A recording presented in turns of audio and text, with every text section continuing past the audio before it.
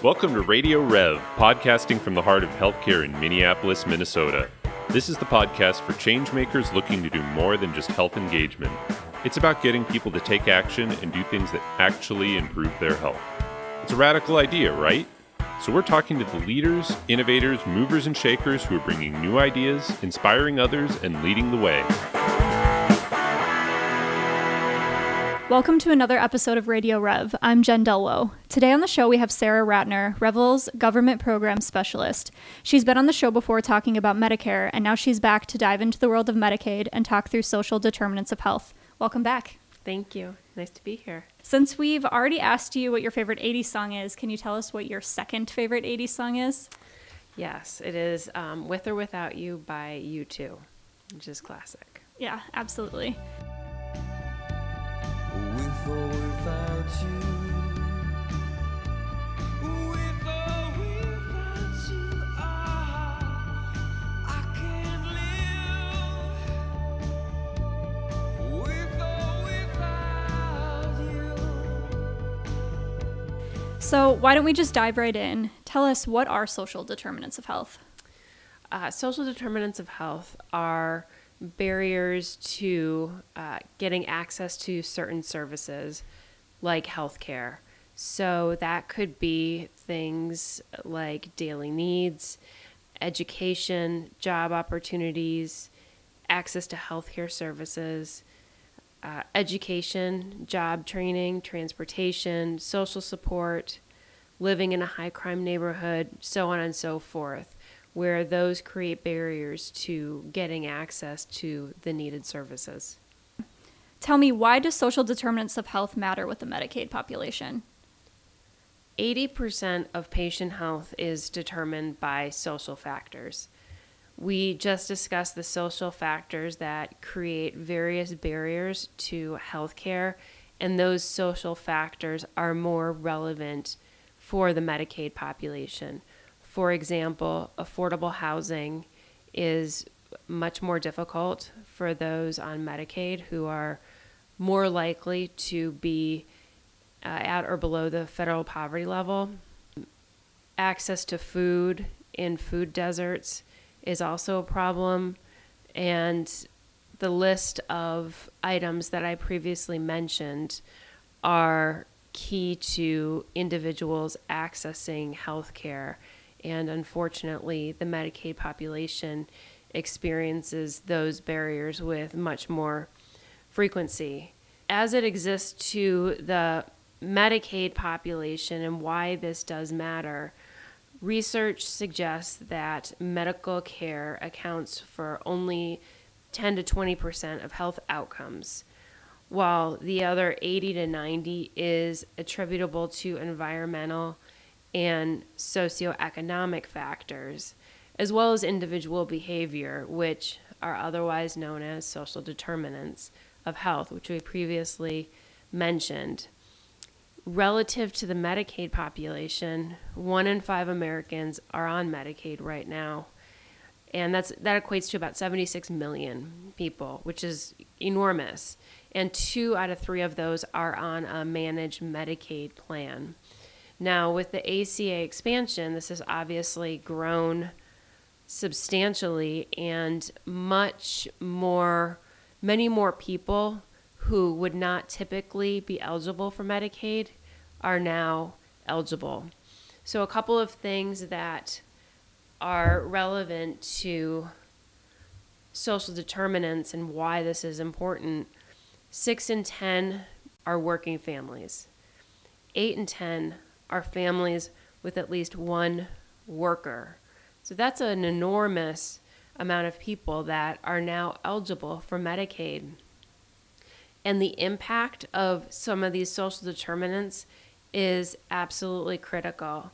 A couple of items to mention: education reduces your risk of dying within the next 5 years by 1.8%. And if you look at it in a much more micro way, graduating from high school and spending some time for college reduces your risk, for example, of heart disease by more than 2%, and for diabetes, slightly more than 1%.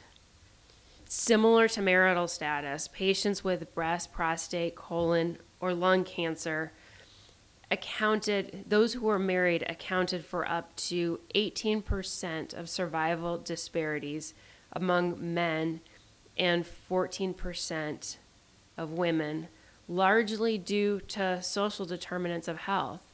So as all of this is laid out, it really helps create a picture of what are the barriers, what is the importance, and practically speaking, what are the implications of these different factors in how people access healthcare. So what makes engaging Medicaid members different from other populations, given what you've said about social determinants of health so far? Well, the key is that 45% of those who are on Medicaid are children or youth under 19. So that's an enormous population that can be targeted for different programs and services, but practically speaking, it is very hard to target them for a variety of social and legal reasons.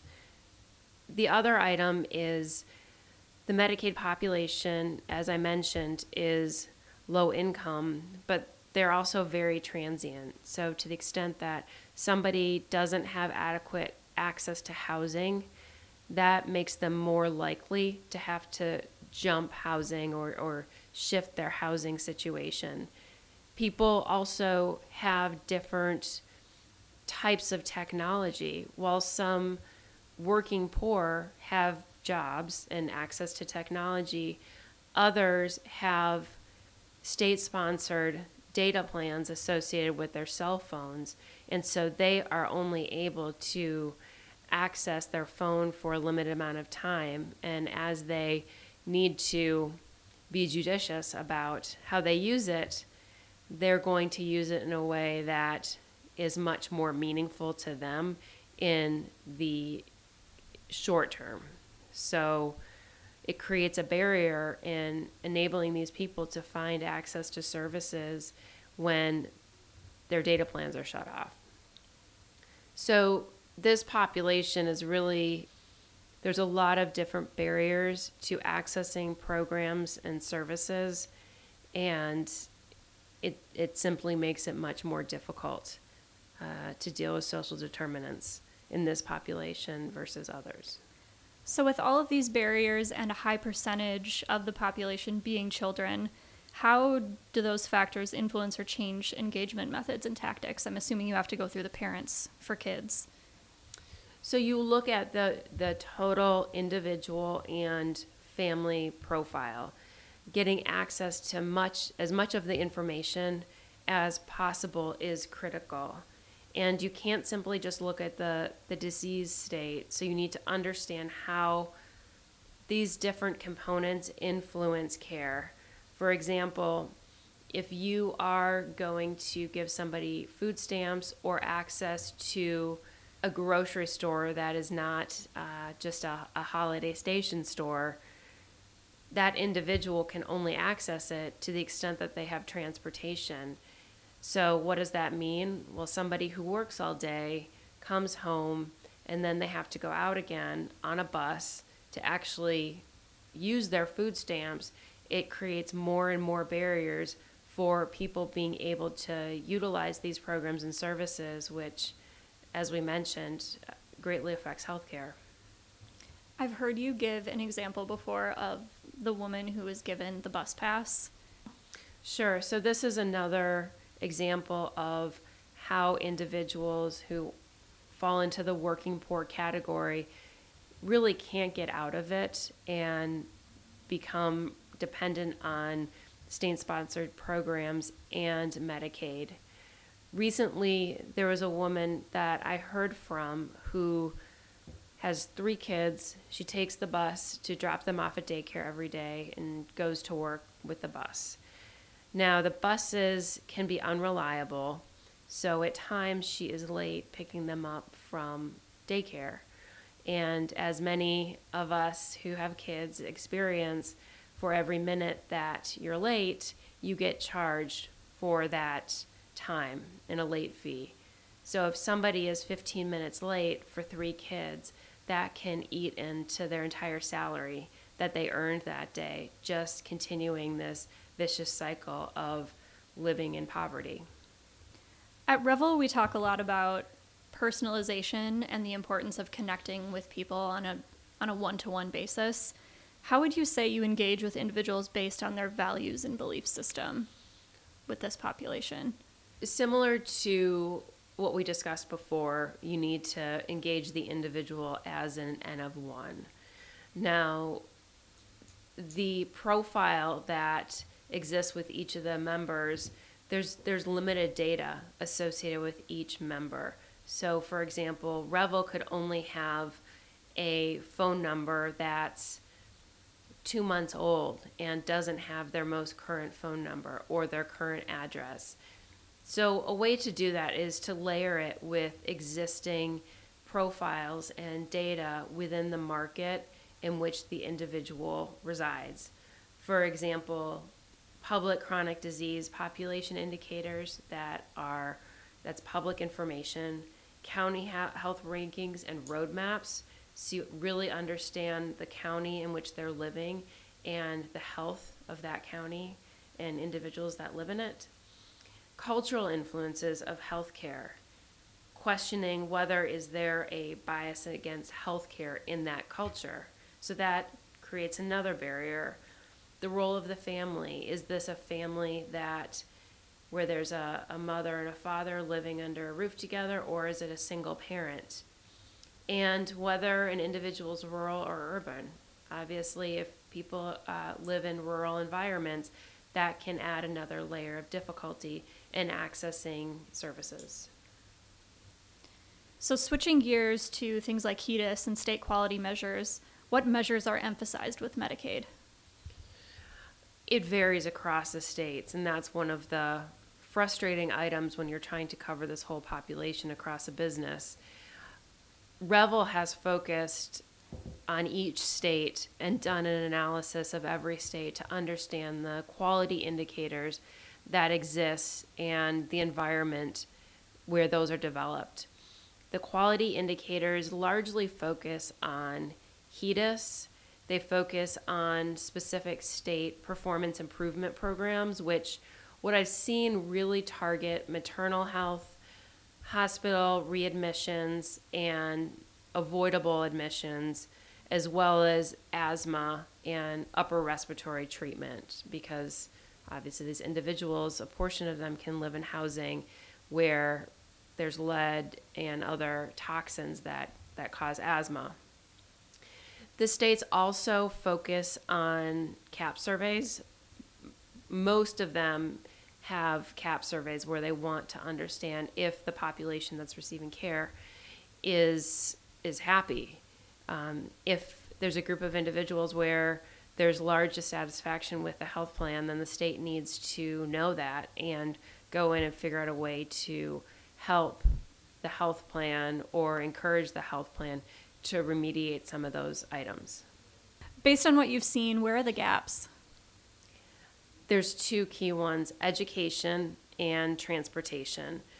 Transportation, the example that I described before, is a perfect descriptor for why that creates a barrier.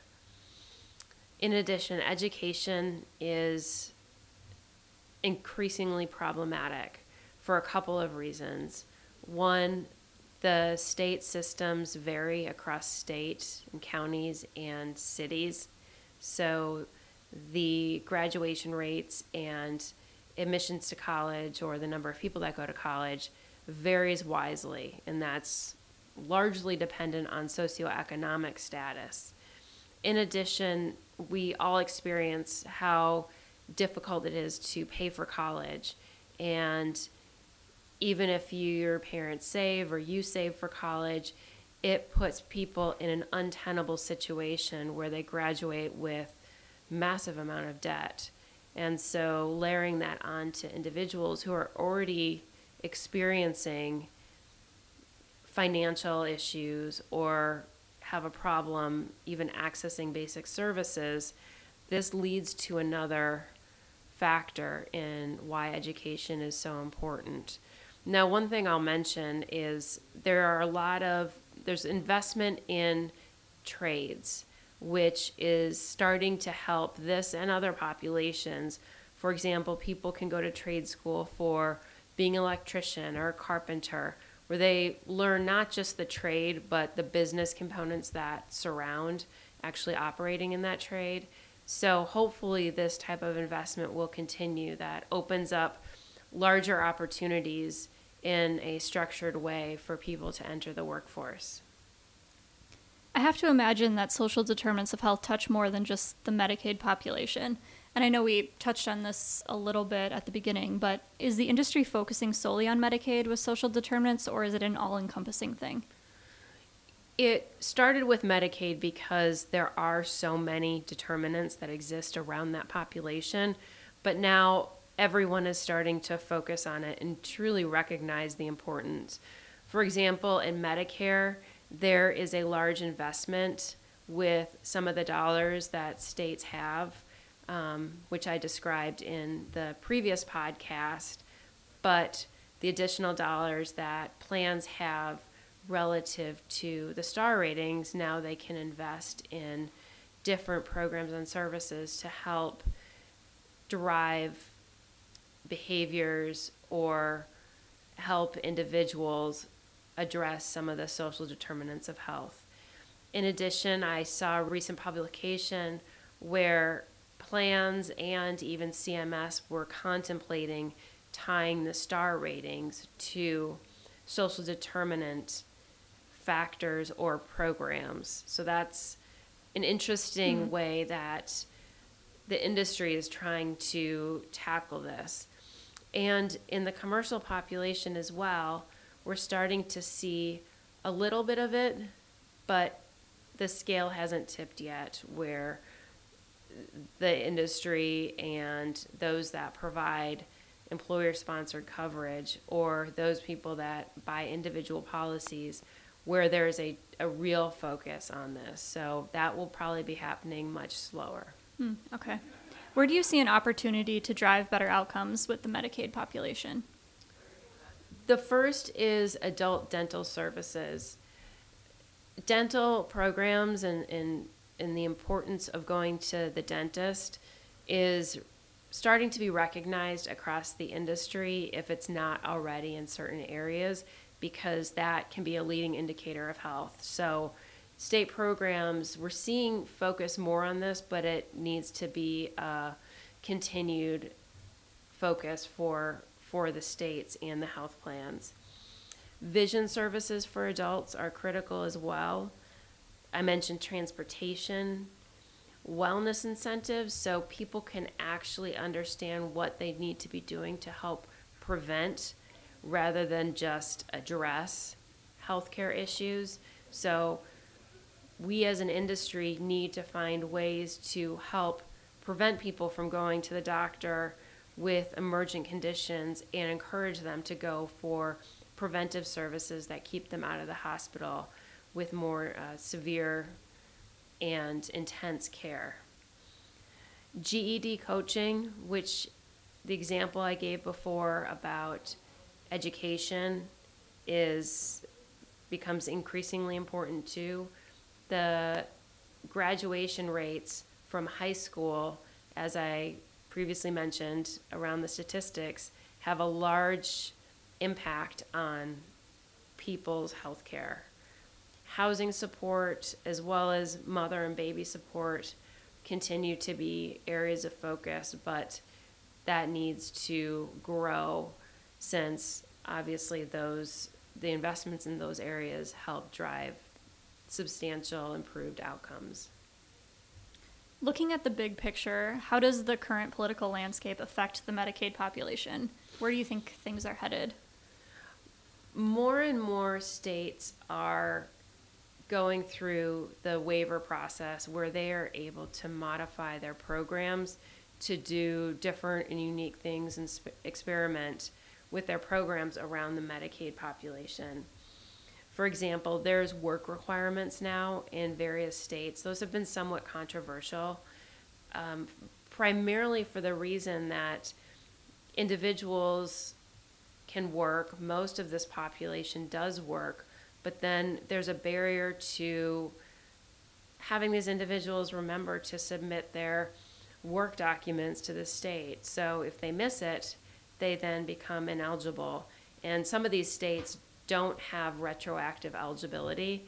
So there can be a period where they have a gap in health care coverage and have to figure out how to pay for it if they don't submit the documentation that they're working.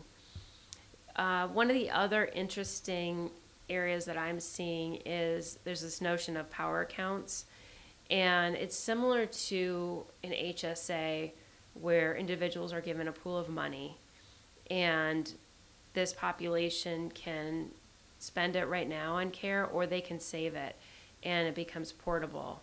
So I don't know how that's going to work itself out, or if it's going to be successful with this population, but it's an interesting new program that we're seeing. And the other is Medicaid buy-ups. So people who do not qualify typically can buy into the Medicaid program.